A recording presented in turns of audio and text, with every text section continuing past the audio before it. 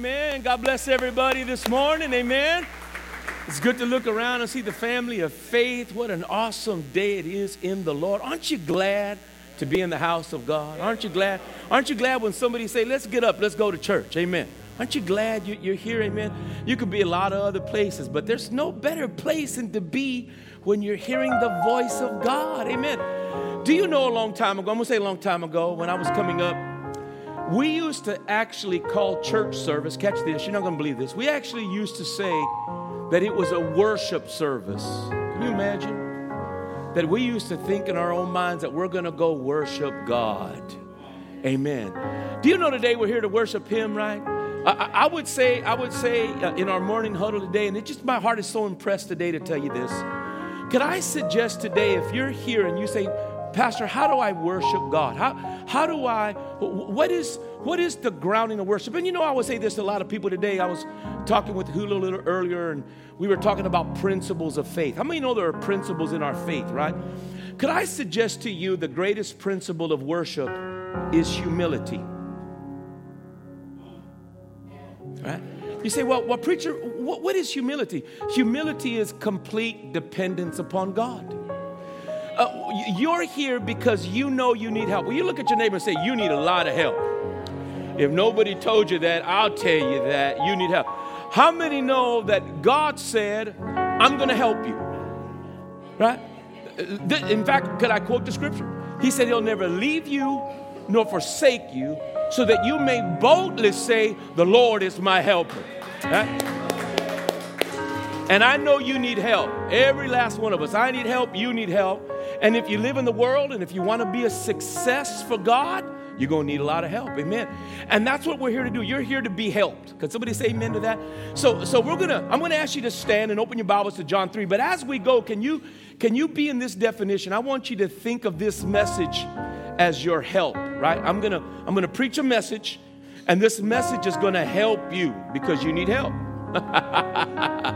I need a lot of help, and I'm not afraid to admit it. How many know the principle of how many here today can confess you need a lot of help?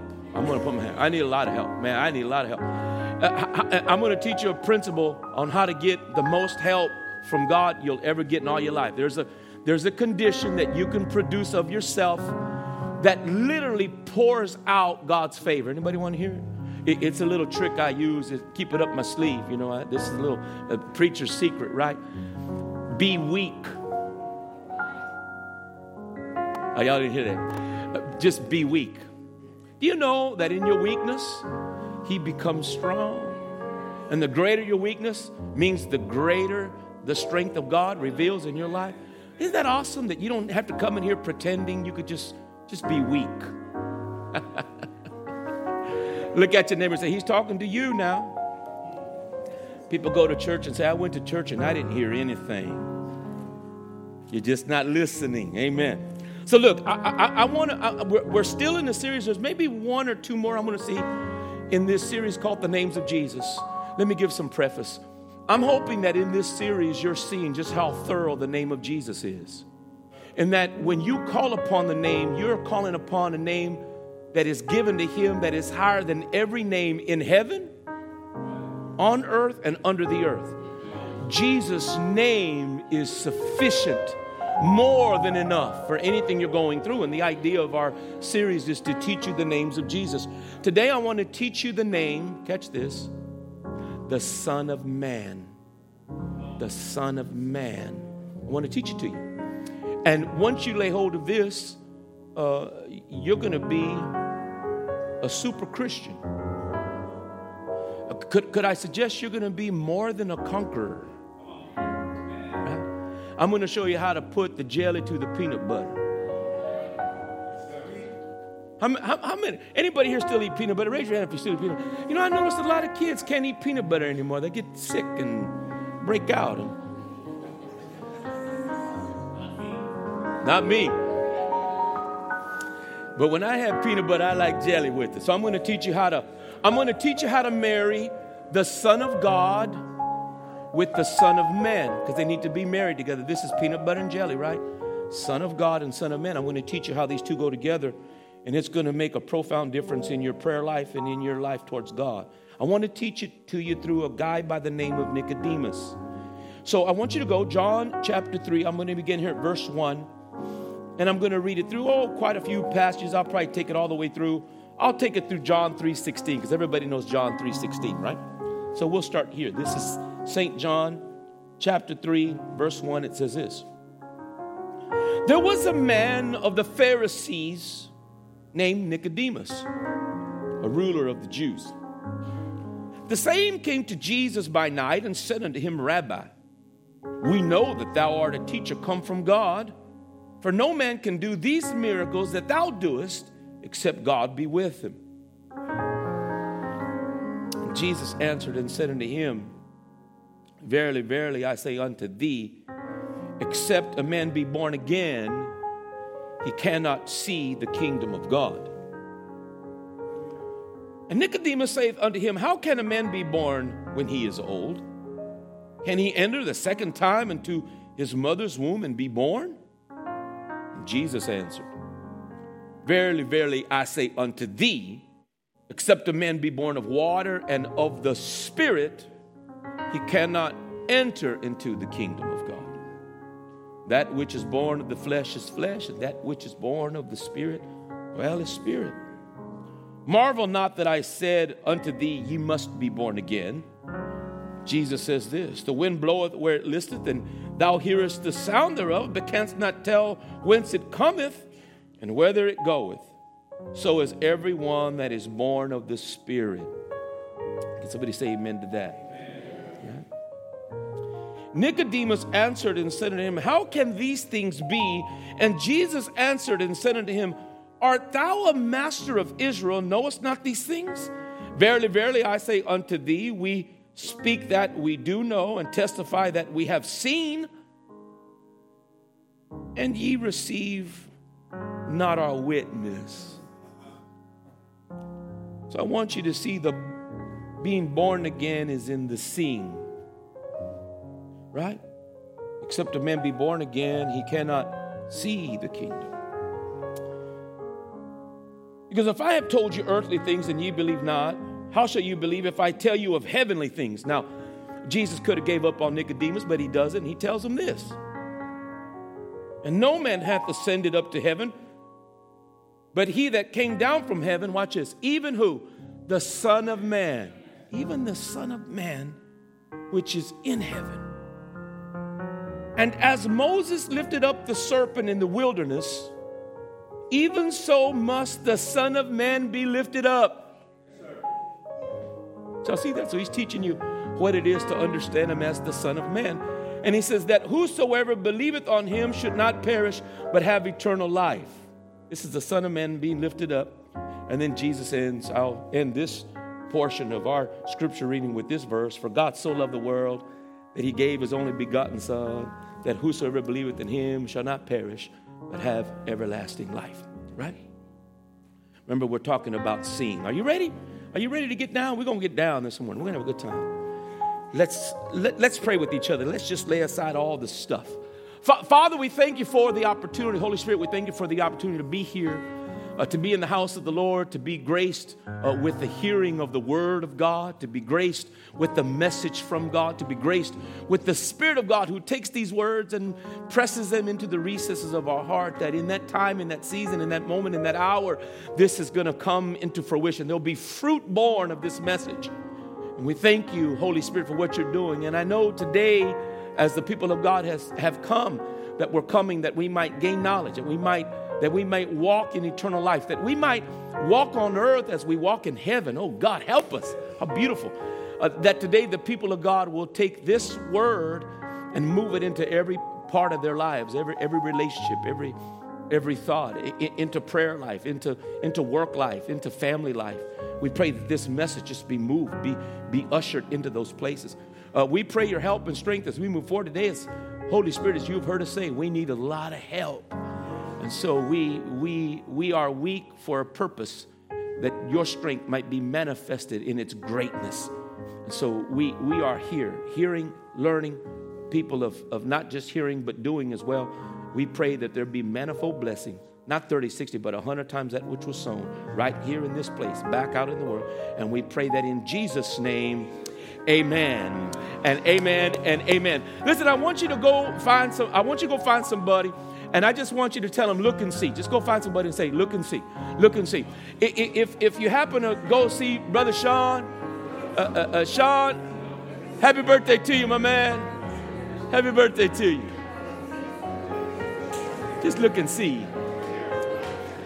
Find somebody and tell them, look and see. The Son of Man. Just look and see.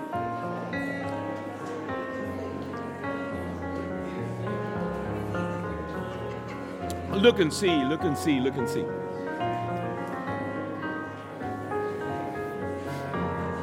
Look and see. Look and see. Just look and see. It's so good to see the family of faith getting back together. We've had the holidays and time with family, and if you were fortunate enough to get out of town and get a little vacation, I thank God for that. But it's good to be back in the family of faith, back with the family of faith, back in the house of God. Amen. Just look and see. Just look and see. Just look and see. God is awesome. God is awesome.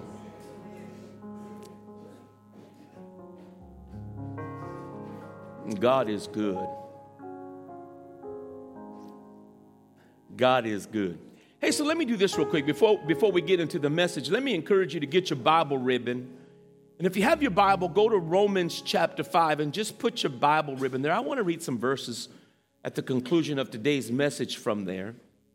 And then if you would, if you put your Bible ribbon there, Romans chapter 5, then if you would, keep your Bible prepared. I want to read to you today the temptation of Jesus out of Matthew chapter 4.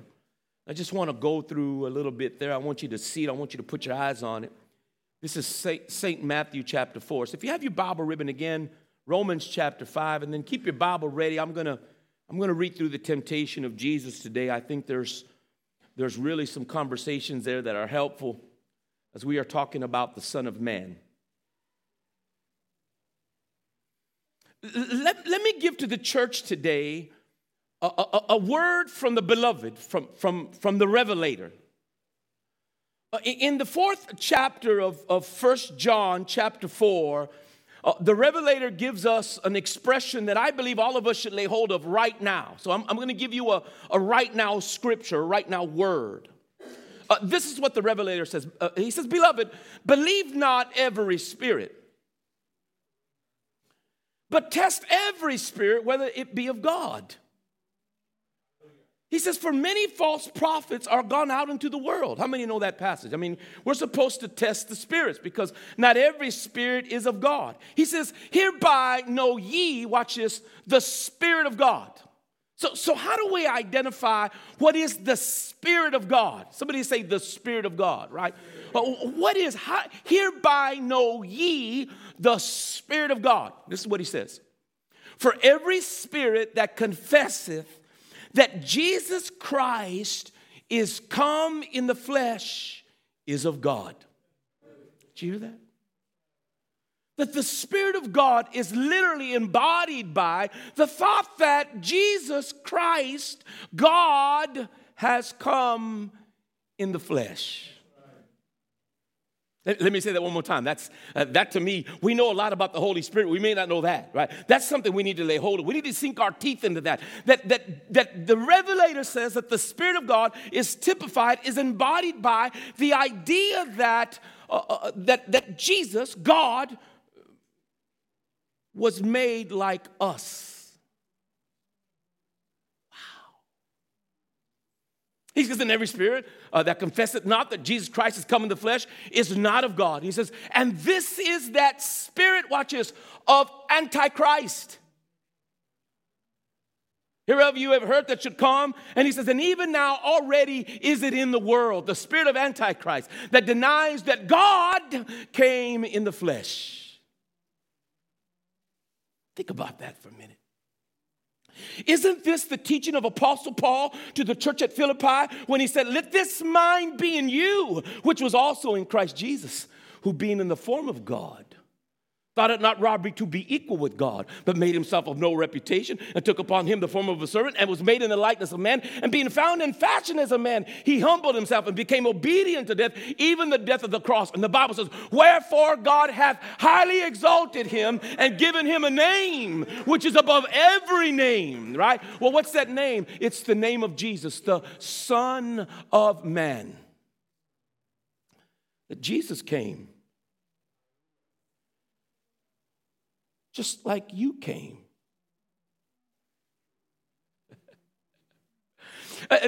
You want to go a little deeper with that? Let me quote a passage out of Hebrews 12. In fact, go there with me. Hebrews chapter 2, verse 17.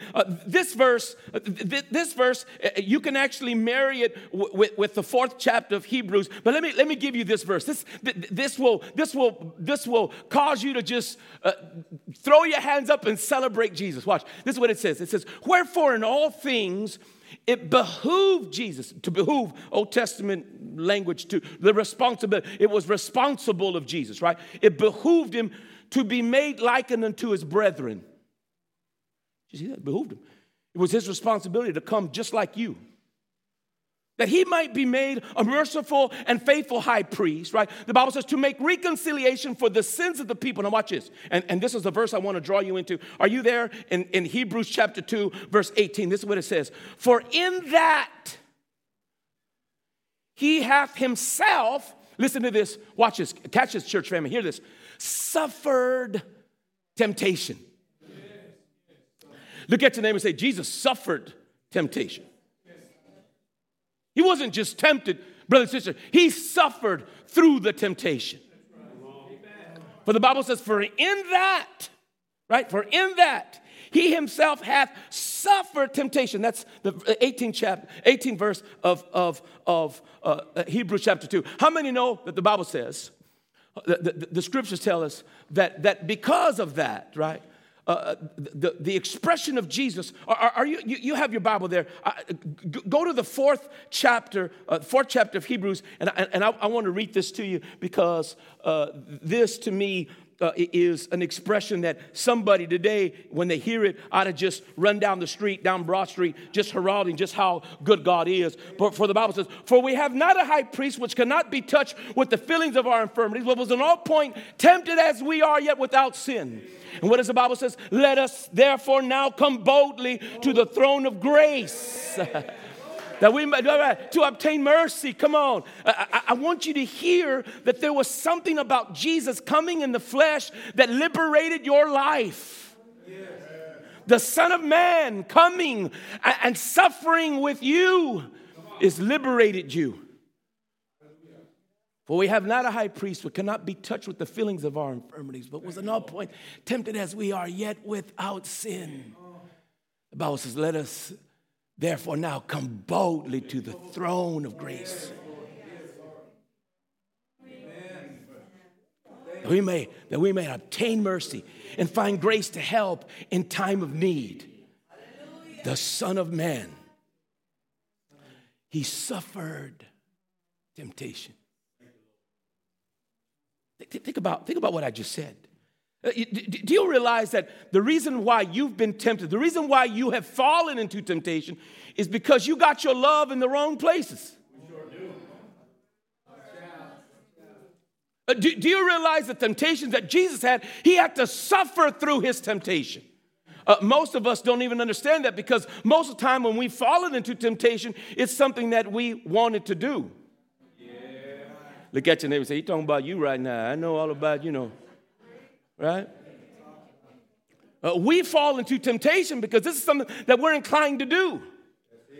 Nobody's ever tempted to make better grades. People aren't tempted to do the right thing. We're tempted to do the wrong thing. We're not tempted into righteousness. We're tempted into unrighteousness. And I want you to hear that Jesus was always suffering temptation. He's suffering temptation. And I'll make some distinctions here. You have your Bibles there, right? Go with me to Matthew chapter 4. I want to show you something. Matthew chapter 4. And I want to show you how Jesus is suffering temptation. While you're going to St. Matthew 4, the Spirit of the Lord is talking to him, I want to quote some verses. I like quoting the Bible. James tells us what temptation, this is what James says. Let no man say when he is tempted of God. Now watch this. For God cannot be tempted with evil. For God cannot be tempted with evil, but Jesus can.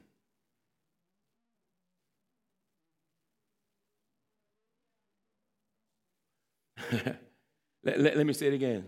Let no man say when he is tempted of God. For first of all, God cannot be tempted with evil, but Jesus can. Nor doth God tempteth he any man. Right? You catch that? Then he says this. For when he is tempted what? He is drawn away of his own lust and enticed. Did you catch that? So your temptation is always along the line of the thing that you profess you love. Now you may say, I'm never going to do that again, but your flesh has a capacity to love the things it shouldn't love. Things that we shouldn't be involved in, your flesh has that capacity, right? And so we always fall in the place where we've aligned our love, our passions, right? Because lust is a passion, right? And many of us have passions that are not aligned with God. Right. Just want you to hear that, right? Just want you to catch that. And I'm going to show you how Jesus suffered. So just stay with me. Because I'm going to say to you that when you have fallen into temptation, you didn't suffer your temptation. You cooperated with your temptation. Because the Bible says, for a man is tempted, he's drawn away of his own lust and enticed. And when temptation, right, when that temptation has conceived, it bringeth forth sin. And sin, when it is finished, what does it do? It brings forth death. Right? I want you to catch that. So you're there in St. Matthew chapter 4. This is the temptation of Jesus. Do you know that just as we had a temptation in the Garden of Eden, Jesus is now representing you in the wilderness? Somebody say hallelujah. Jesus is going to bat for me. He's in the wilderness. The Bible says that right after, you're there in your Bible, the last verse of St. Matthew chapter 13, the last thing you hear, God is speaking, this is my beloved Son in whom I'm well pleased. And then when you get to the top of the 4th chapter of St. Matthew, it tells us that Jesus was led of the wilderness to be tempted of the very devil himself. Could I suggest to you that you probably couldn't endure the temptation of Lucifer himself? Right. Brother and sister, I'm here to tell you, if the devil ever showed up, you need to find a quick way out. He is more subtle than any beast of the field. He is crafty. He is wise in his own evil. And he comes to Jesus. The Bible says Jesus had fasted 40 days and 40 nights, and the Bible says he's a-hungered. Notice the first temptation of Jesus was this, and I want you to, it's the temptation. Now, catch it. This is what the devil tells him. Are you there reading with me, right? He's about to be tempted. This is probably verse 3 or 4 in that passage. Watch what happens. Lucifer says to the devil, now catch this, if thou be the Son of God. You see, that's the temptation. Do you understand? Do you understand that? Let me help give context to that. In the 7th chapter of St. Matthew, 8th chapter of St. Matthew, this is right after the Sermon on the Mount. If I got my Bibles in chronology right, the Bible says that Jesus went on the other side of the Sea of Tiberias to a place called Gennesaret. When he got there, there was a possessed man amongst the tombs that the people could not control. They tried to put him in irons and in fetters, and he would break them. And the Bible says that when Jesus got over to Gennesaret, that demon-possessed man ran to the feet of Jesus, and he worshipped him, saying, "O Son of God." The first identification of Jesus, of his identity, wasn't made by man, it was made by the devil. Yes, the Son of God. Let me tell you what the devil couldn't see. That Jesus is not only the Son of God, he's also the Son of Man. You see, if the devil had known that Jesus was the Son of Man, he wouldn't have crucified him. I just want you to see that Jesus himself makes that decision. Do you remember when Jesus was in the garden right before he was crucified? And how many know he went through the travail of having all of the world's sin, the collective sin of the world placed upon him? That the Bible says he was made to be sin for us who knew no sin, that we might be made the righteousness of God in him. You know, all of that was on him, right? That somebody has one time, you know, all of the temptation, every vile thing, every evil thing, everything that was wrong with man was placed on Jesus. And watch this. The Bible says that Judas came and he betrayed Jesus with the kiss. You know what Jesus says? He says, Judas, watch what he says. Thou betrayest, watch, the Son of Man with the kiss. What is Jesus speaking to? He's speaking to his own humanity. Every time Jesus is tempted, he's tempted not as God, but as the Son of Man. I'll prove it to you. How many know that if Jesus wanted to, the first temptation, he says, if thou be the Son of God, turn these stones into bread. How many know Jesus could have done that quite easily? Just go to St. John 6. You remember where Jesus was testing, not tempting, but testing Philip. He says, hey, where can we buy bread to feed everybody? What did Philip say? Lord, if we had 200 penny worth of bread, we couldn't even feed these. Let's say he get just a morsel of bread in their mouth. And what he said, well, what do we have? Well, we have 5 loaves of bread and 2 fish. Some mama sent their baby boy with the sack lunch. He said, bring it. You don't think Jesus could have turned those stones? He's hungry. But what is he also? He's the Son of Man. Did you hear what I just said? He's not just the Son of God. He's the Son of Man. Brothers and sisters, hear that when I tell you that he is not just God's Son, which that in of itself is incredible. Can you imagine that God sent his Son for you? His Son. Listen, I'm here to tell you, I've got a son, and I wouldn't send him for any one of you, but God, in his great love for you, sent his Son. For God so loved the world that he sent his only begotten Son. Listen, brothers and sisters, he's not just the Son of God, he's the Son of Man. And because he was the Son of Man, he limited himself. He refined himself. He declined himself. He you know, when you hear Jesus, for the Son of Man came not to be ministered unto, but to minister and to give his life as a ransom for many. This is Jesus condescending, so much so, here he is hungry. He most certainly could have made those stones to bread, except he's also the Son of Man. So what does he do? He quotes the word. For man shall not live by bread alone, but by every word that proceedeth out of the mouth of God. What he's showing you, how many know Psalms 1? Blessed is the man that walketh not in the counsel of the ungodly, nor standeth in the way of sinners, nor sitteth in the seat of the scornful, but his delight is in the law of the Lord, and in that law doth he meditate day and night. You know what? Jesus was proving to you that he only had one devotion.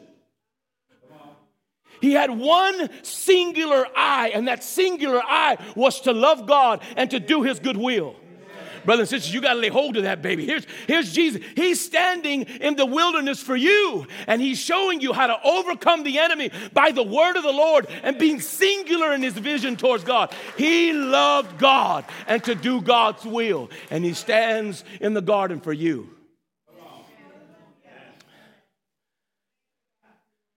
What does the enemy do? He says, oh, you're not hungry enough? Well, check this out. The Bible says, watch this. He took Jesus to the pinnacle. In fact, he sat him upon the pinnacle, upon the temple. How many know that the devil's at church too? Look at your neighbor and say, the devil's in church this morning. He's here. He ain't afraid of that, you know. He shows up to church. And the enemy quote Psalms 91. I know Psalms 91 by memory. You know why I know it by memory? Because I say it all the time in prayer. He quotes Psalm 91:11. He said, he shall give his angels charge over thee, lest thou dash thy foot against the stone. He says, cast yourself off this and let's see what happens. But he's also the Son of Man. You don't think when Jesus said he could call 12 legion of angels, you don't think he could fly? But he's also the Son of Man. He's limiting himself for your behalf to show you that he can still win the day, that he still has victory, that he can still show you can do it, that he's given you all authority, all power to overcome the enemy when the devil himself shows up. And what he said, thou shalt not tempt the Lord thy God. You see, if thou be the Son of God, you see, he's more than that. He's the Son of Man. He's the Son of Man. Look at your neighbor and say, he's the Son of Man. He's just like you. For all of you that keep going around saying nobody's perfect, when God himself tells you, be ye therefore perfect, here's Jesus showing you that perfection is really attainable if we get our eyes singular upon God. The Son of Man confronting the enemy himself in the wilderness on my behalf. And do you know today that God has transferred his victory from that wilderness and he's placed it upon my life? That my life is hid in Christ. That I'm victorious because he was victorious. Y'all got that? He's the Son of Man. He's like you. He's like me. He is man. Do you know the etymology? Even in the English language, we like to say human being. Jesus was a human being. Do you know in our vernacular where English has derived the word human being? They get it from the Hebrew language. You know what the Hebrew language says? B'nai Adam, sons of Adam. Do you know that you used to be a son of Adam? But now you're the son of Abraham. You know how you became the son of Abraham? Because Jesus was the Son of Man.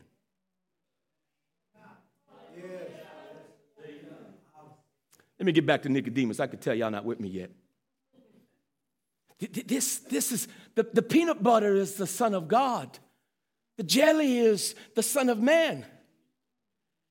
Listen, listen. How many have gone to your cabinet and you want to eat something, but what you want isn't there?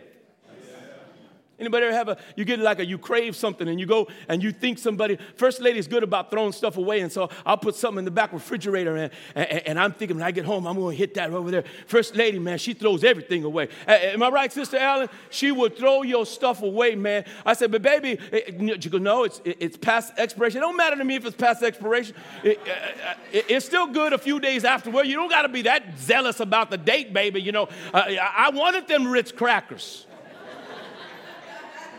How many like Ritz crackers? I like Ritz crackers. I like them Townhouse crackers. I don't want saltine. I want something rich. I want something buttery, right? And I go, you look at me and say, oh, it's not there, you know. It's like when I have a peanut butter and jelly things, I want peanut butter. I want Peter Pan peanut butter. I don't want no off-brand, right? And I want Concord grape jelly. I want the Welch's grape jelly. How many like brands? I like brands. Don't be bringing me no Safeway brand, some Kroger brand, some Walmart brand. I want the real deal. Listen, Jesus gives to you the real peanut butter and jelly of the kingdom, baby. And once you bite into that, you'll never want anything else. You say, this is the cream of the kingdom of God, the Son of Man. I would say to you that when we take communion, when we drink the blood, we are drinking the Son of God. When we take the bread, we are eating the Son of Man. You can't have one without the other. He is the Son of God and the Son of Man. He belongs to God and he belongs to me. Come on, somebody. He's God's son and he's my brother. Come on, somebody. Man, this is rich. This is so beautiful. Now let me get to Nicodemus. We were talking about Nicodemus. And the reason why the Spirit brought me to that passage is because I believe there's a lot of people here who don't comprehend the nuance of the Spirit. How many here know that the Bible says that this is 1 Corinthians 15. I like reading that passage when I do funeral services. I know that death doesn't win. The grave doesn't win. Do you know that the same body that you see here is going to be the same body you see there? Y'all didn't hear what I just said. Listen, if I die and you put me in the grave, don't be saying that's the last time I'm going to see Pastor. You'll see me again just like this, except the next time you see me, I'm going to be robed in white. It'll be in this very body, right? In this body. I want you to hear what Paul taught the church at Corinth. He said, and so it is written, watch this, the first Adam is a living soul. Was made, listen, a living soul. The second Adam, watch this, was made a quickening spirit. How many know that even the testimony of Jesus is the spirit of prophecy? Because what he did in his body is as sure as anything else. You need to be healed today, it's a sure thing in Christ. Because his body made sure of it. Watch. Teach you Nicodemus. Nicodemus is having to comprehend that which is spiritual. And there's a lot of people in here, including myself, that are still studying that. How many will admit that you still got stuff to learn? Raise your hand if you still got stuff to learn. If you don't, if somebody's hand didn't go up, I'm going to get down and you come up and teach somebody. Coming from a guy who spends, probably 30, 40 hours a week in the Word. It's my full-time job. That I meditate, I read the Word, I study it, I memorize it, I put it in my spirit because I know it's by the Word that I have life. I want you to hear this. Watch, check this out. Nicodemus is being presented with spiritual conversation that he himself cannot comprehend. Primarily because he hasn't seen it. How many know that people will say, I won't believe it? There you go, right there. I won't believe it till I see it. Till I see it for myself. I need to see it. So here's Nicodemus. Jesus is talking about spiritual things, very deep, profound things. Because how many know that before you were born again, you didn't see God? You went about your life doing everything you went about your life. You ate, you went everywhere, you drove, you did this, you had family. You didn't relate any of that to the blessing of God in your life, even though God was blessing you, because God causes it to rain on the just and the unjust. Am I helping somebody? God was taking care of you. He was helping you. He was delivering you. He was watching over you. And you didn't even know his name. Come on, somebody. Then when you got saved, you look back over your life and said, I should have died right there. I could have been apprehended there. I could have been down to the grave here. But God delivered me. See, it wasn't until you saw Jesus that you could really see what was going on in life. Though I got a witness out there. That once you got saved, once the Spirit, the Bible says, and you who were dead in your trespasses and sins, has he quickened and made alive. In other words, you've been resurrected. I've been resurrected spiritually. I used to be dead to God, but now I'm alive. Everything I see is God. If you get around me, everything's God. That's why people don't invite you over no more, because all you talk about is God. You say, I wonder why people don't invite me to the park, because all you're talking about is Jesus. That's why the preacher man don't get to go everywhere. They don't want to talk with me because they know I'm going to start talking about Jesus. Because everything is about Jesus. Here's Nicodemus. Jesus is trying to show him spiritual things he can't comprehend. He can't see it. And you can see the love of God in that conversation.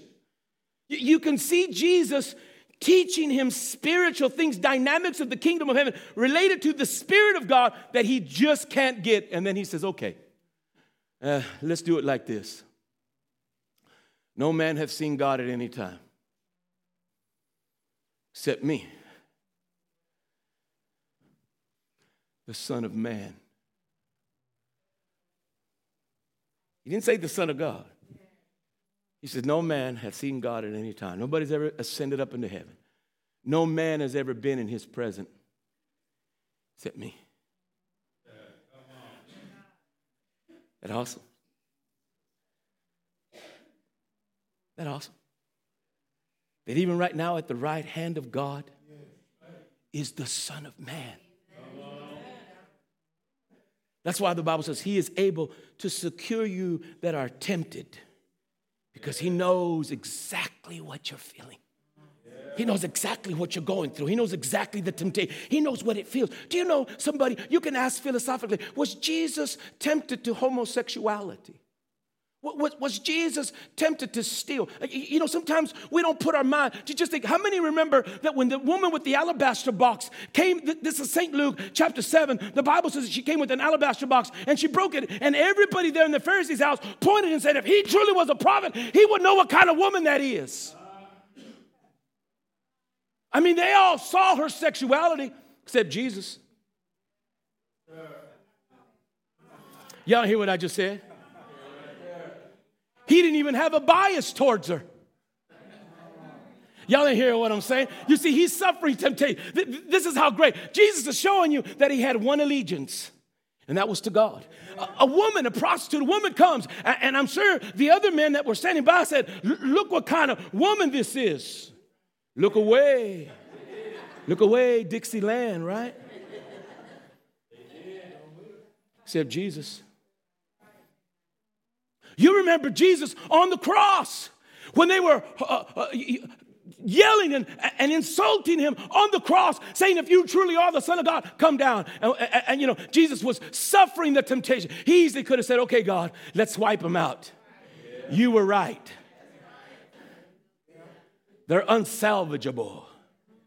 But what does Jesus say? Father, forgive them, for they know not what they do. He's suffering temptation. He's suffering temptation.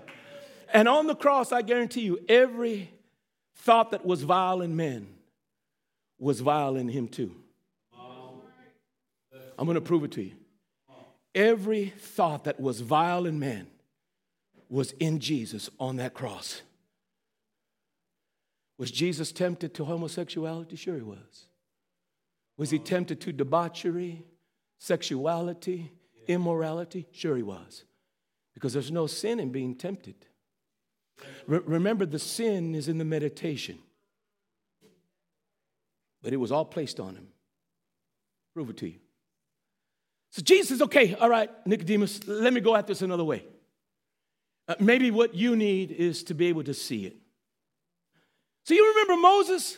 I mean, you're a Pharisee.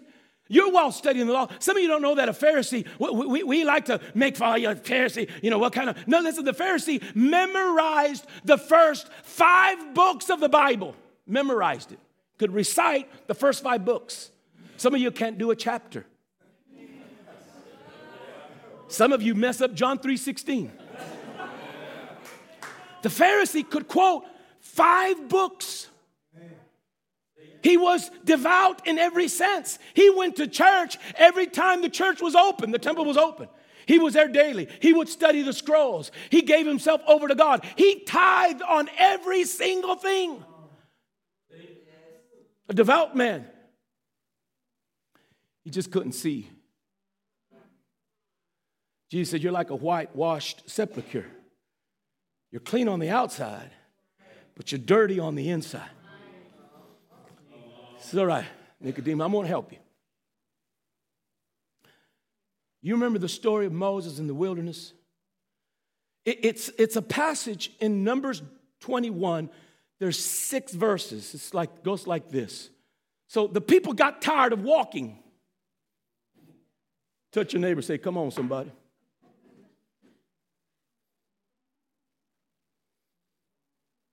They were walking in the wilderness, got tired of it. The Bible says they loathe, listen to me, they loathe the bread of God, which was a symbol of the person Christ. They loathed it. And they hated walking. And they started to blaspheme the name of God. Yeah.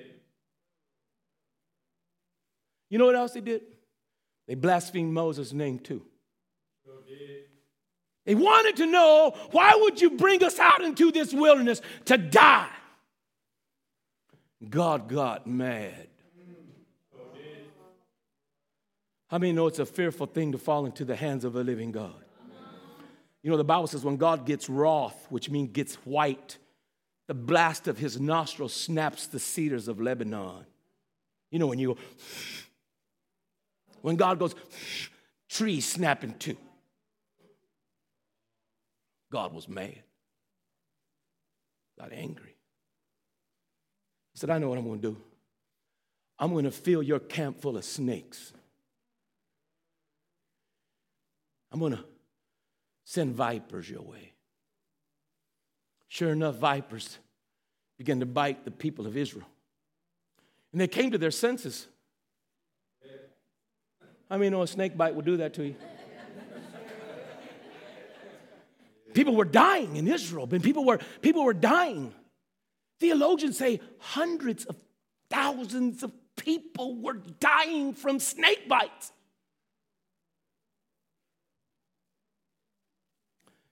And so they came to Moses, as Moses always did. They said, go to God and pray for us. We've blasphemed his name and we've blasphemed yours. And so the Bible says, and Moses prayed to God, and God said, okay, I want you to make a fiery snake. And I want you to put him on a pole, and I want you to lift him up. And when the people look at that fiery snake, I'm going to eradicate the venom in them. Not going to take the serpents out. I'm just going to make sure his bite doesn't kill him.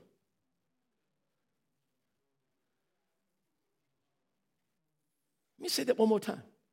I'm not going to take the serpent away. I'm just going to make sure when the serpent bites, it won't kill him. Just going to make sure when the serpent bites them, when they're bitten and the venom is in their blood, it's not going to take their life. Oh, y'all got to hear that. Let me say that one more time. Because, I'm reminded of, how many remember those old movies where somebody, old cowboy movies, somebody get bit by a snake and then they'd get a knife and they cut like a little, and they start, look at your neighbor and say, that don't work, that's a lie.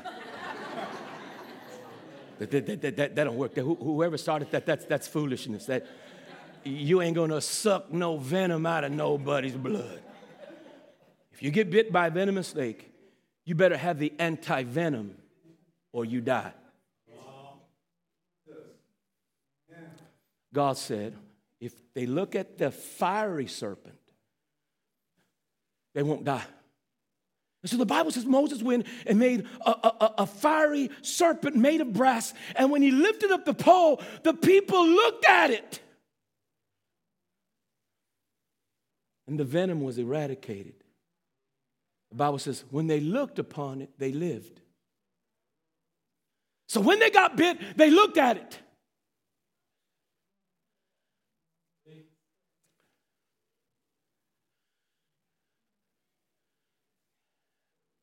It wasn't by coincidence. Yesterday, Daniel and Maddie came to our house to have some breakfast. Nothing like mama's breakfast. How many know no breakfast like your mama's breakfast? Raise your hand if you know what I'm talking about. All the guys' hands going to go up. The ladies are looking at you like, well, you better be careful with mama's breakfast. Mama's breakfast, good breakfast, right? And while we were there talking, I told Daniel, he said, Daniel, Mel Gibson is making The Passion of the Christ Part 2. They're going to show you the post-resurrection appearance of Christ. They're going to show you the works of Christ, and they're even going to show you his ascension. And I said, I can't wait for the movie. I want to see it. And then Maddie says, well, you know what? I've never seen Passion of the Christ, the first one. And I said, well, you only need to see it one time. How many know what I'm talking about? That's not a movie that you say, hey, everybody, come on over. We're going to have some popcorn. And then he gets the Cokes out. We're going to watch The Passion. If you've seen it once, that's enough. You know why when we watch it, it's enough? Because we see for ourselves his suffering, and we can relate to that suffering because we know that Jesus suffered in his body. That Jesus Christ came and suffered in his body for you. And we know that the whippings and the beatings and the crucifixion was something that we should have had for ourselves, but he took our place. And once you see it, Once you look at it, Jesus says, when the Son of Man is lifted up, anyone who looks upon me will be saved. You know, the looking, the believing. To look. Friend, let me tell you something. If you look at Jesus and look at the cross and you're not saved, you deserve hell. I used to have mixed emotions about that. People say, well, how could a loving God send people to hell? Jesus says, don't fear men who can kill your body, but fear the one who has the power to cast your soul in hell. Why would that exist? Why would that justice be there? Look at it. Tell me you don't want him. Look at it for yourself, friend. Look at that and tell me you don't want that. Look at the cross and tell me that you don't want to fall at your feet and lift up your hands and say, my Lord and my God. Look at it for yourself. Just look at it. And that's what Jesus was teaching Nicodemus. He said, Nicodemus, once you see it, all this other stuff going to make sense. Once the Son of Man is lifted up, this will all make sense. Now, we don't follow the Bible as well as we should. But, when Jesus, listen to the suffering. Jesus on the cross, he says, Eli, Eli, yama sabachthani. That is to say, my God, why have you forsaken me? I mean, that's a great time to suffer persecution, to suffer and say, well, where are you, God? A lot of us, we've been tempted that way too when we suffer, but we just didn't do real good with it. Because some of you had your little pity party. Well, how come me? Lord, how come you always picking on me? How come you don't pick on him over there? Why are you always doing this to me? I don't understand, God. And how come it always has to be me? Jesus could have said, well, where are you? You don't see me dying here? The Bible says, and Jesus, with a loud voice, said, it is finished. And he yielded up his ghost. Interesting. That, Jesus is on the cross. You remember this guy, Joseph of Arimathea, went to Pontius Pilate and said, I want his body. I want to bury him. He got permission. And it just so happened when Joseph was coming back, guess who was waiting for him? Nicodemus. You see, he wanted that body. It was Nicodemus who came and prepared the body with all the burial spices, the frankincense, the aloes, the myrrhs. You see, Nicodemus, by Jewish tradition, was one of the most faithful disciples of Jesus. You know why? Because he saw him. He saw the Son of Man. And because he saw it, from that moment forward, he could see the kingdom. Brothers and sisters, you got your Bibles? Romans. I want to read something to you. Romans 5. And we'll end on this because, it's straight up 12 if you take medication. So you can come to church and hit your prescription right too. Somebody say hallelujah. That's right on. You say, I went to church, and while the preacher was preaching, he reminded me to take my medicine.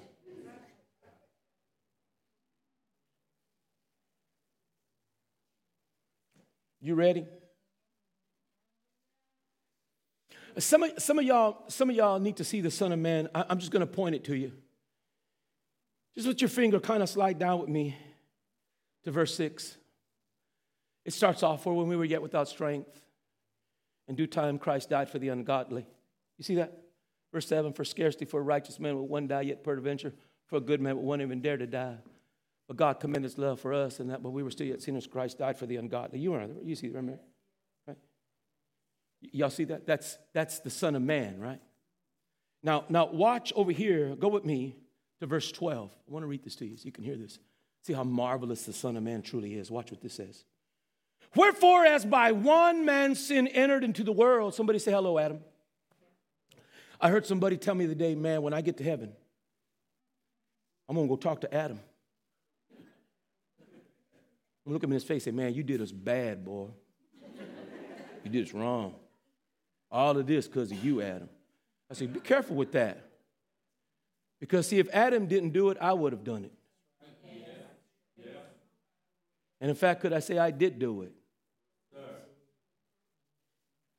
So all you ladies going to say, I want to go talk to Eve and talk to her about what she did. You better be careful with yourself. Listen, verse 12, wherefore as by one man sin entered into the world, and death by sin.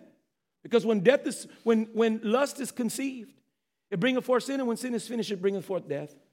And so death passed upon all men, for that all have sinned. Well, you look at your neighbor and say, you've sinned too.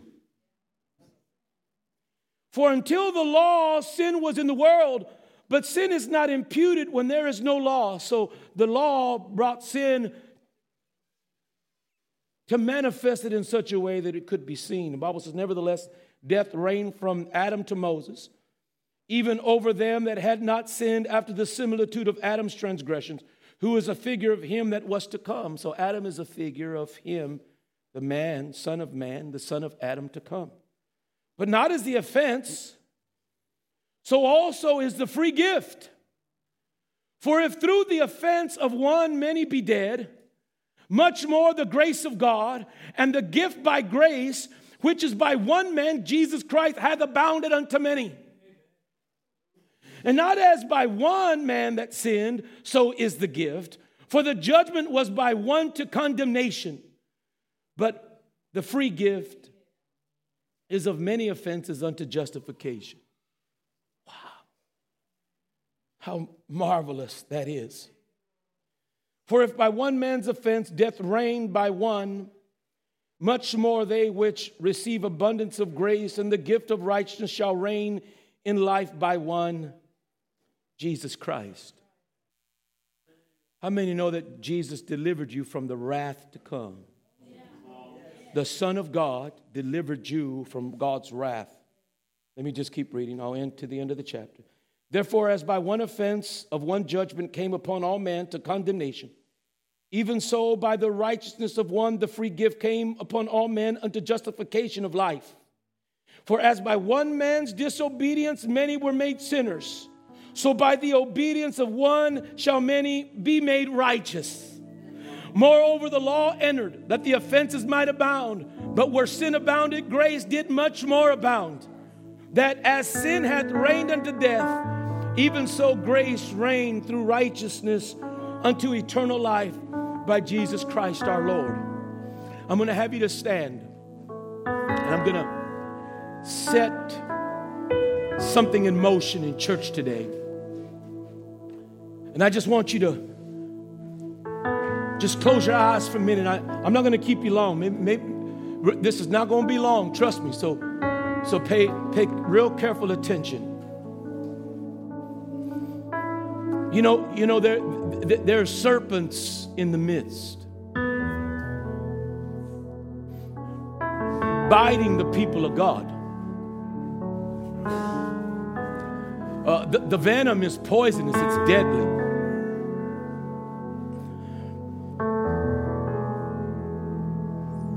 That poison is killing us. Sometimes that poison comes in your own conversation. Sometimes you can poison yourself. You know, the Bible says the life and death is on the tip of our tongue. And some of the things you're telling yourself, while it's a venom, it's a poison. Then we've got people around us that have a way of just speaking evil to us. It sounds like common sense. It sounds like rationality. It sounds like wisdom. But in the end, it's just another snake putting its teeth into you and filling your life full of poison. Sometimes it's the temptation itself. And I don't know about you, but I'm constantly purposing to work on the iniquity of my life. In other words, I don't concentrate on temptation. I concentrate on my passion, my lust, right? Because if I have an inclination, the enemy can take advantage of my inclination. Jesus didn't have that inclination. He had a singular eye towards God. The scriptures teach Jesus that if your eye be single, your whole body shall be full of light. And brothers and sisters, I'm aiming to keep my eye single, and trust me, there's a lot of hindrance towards that singularity.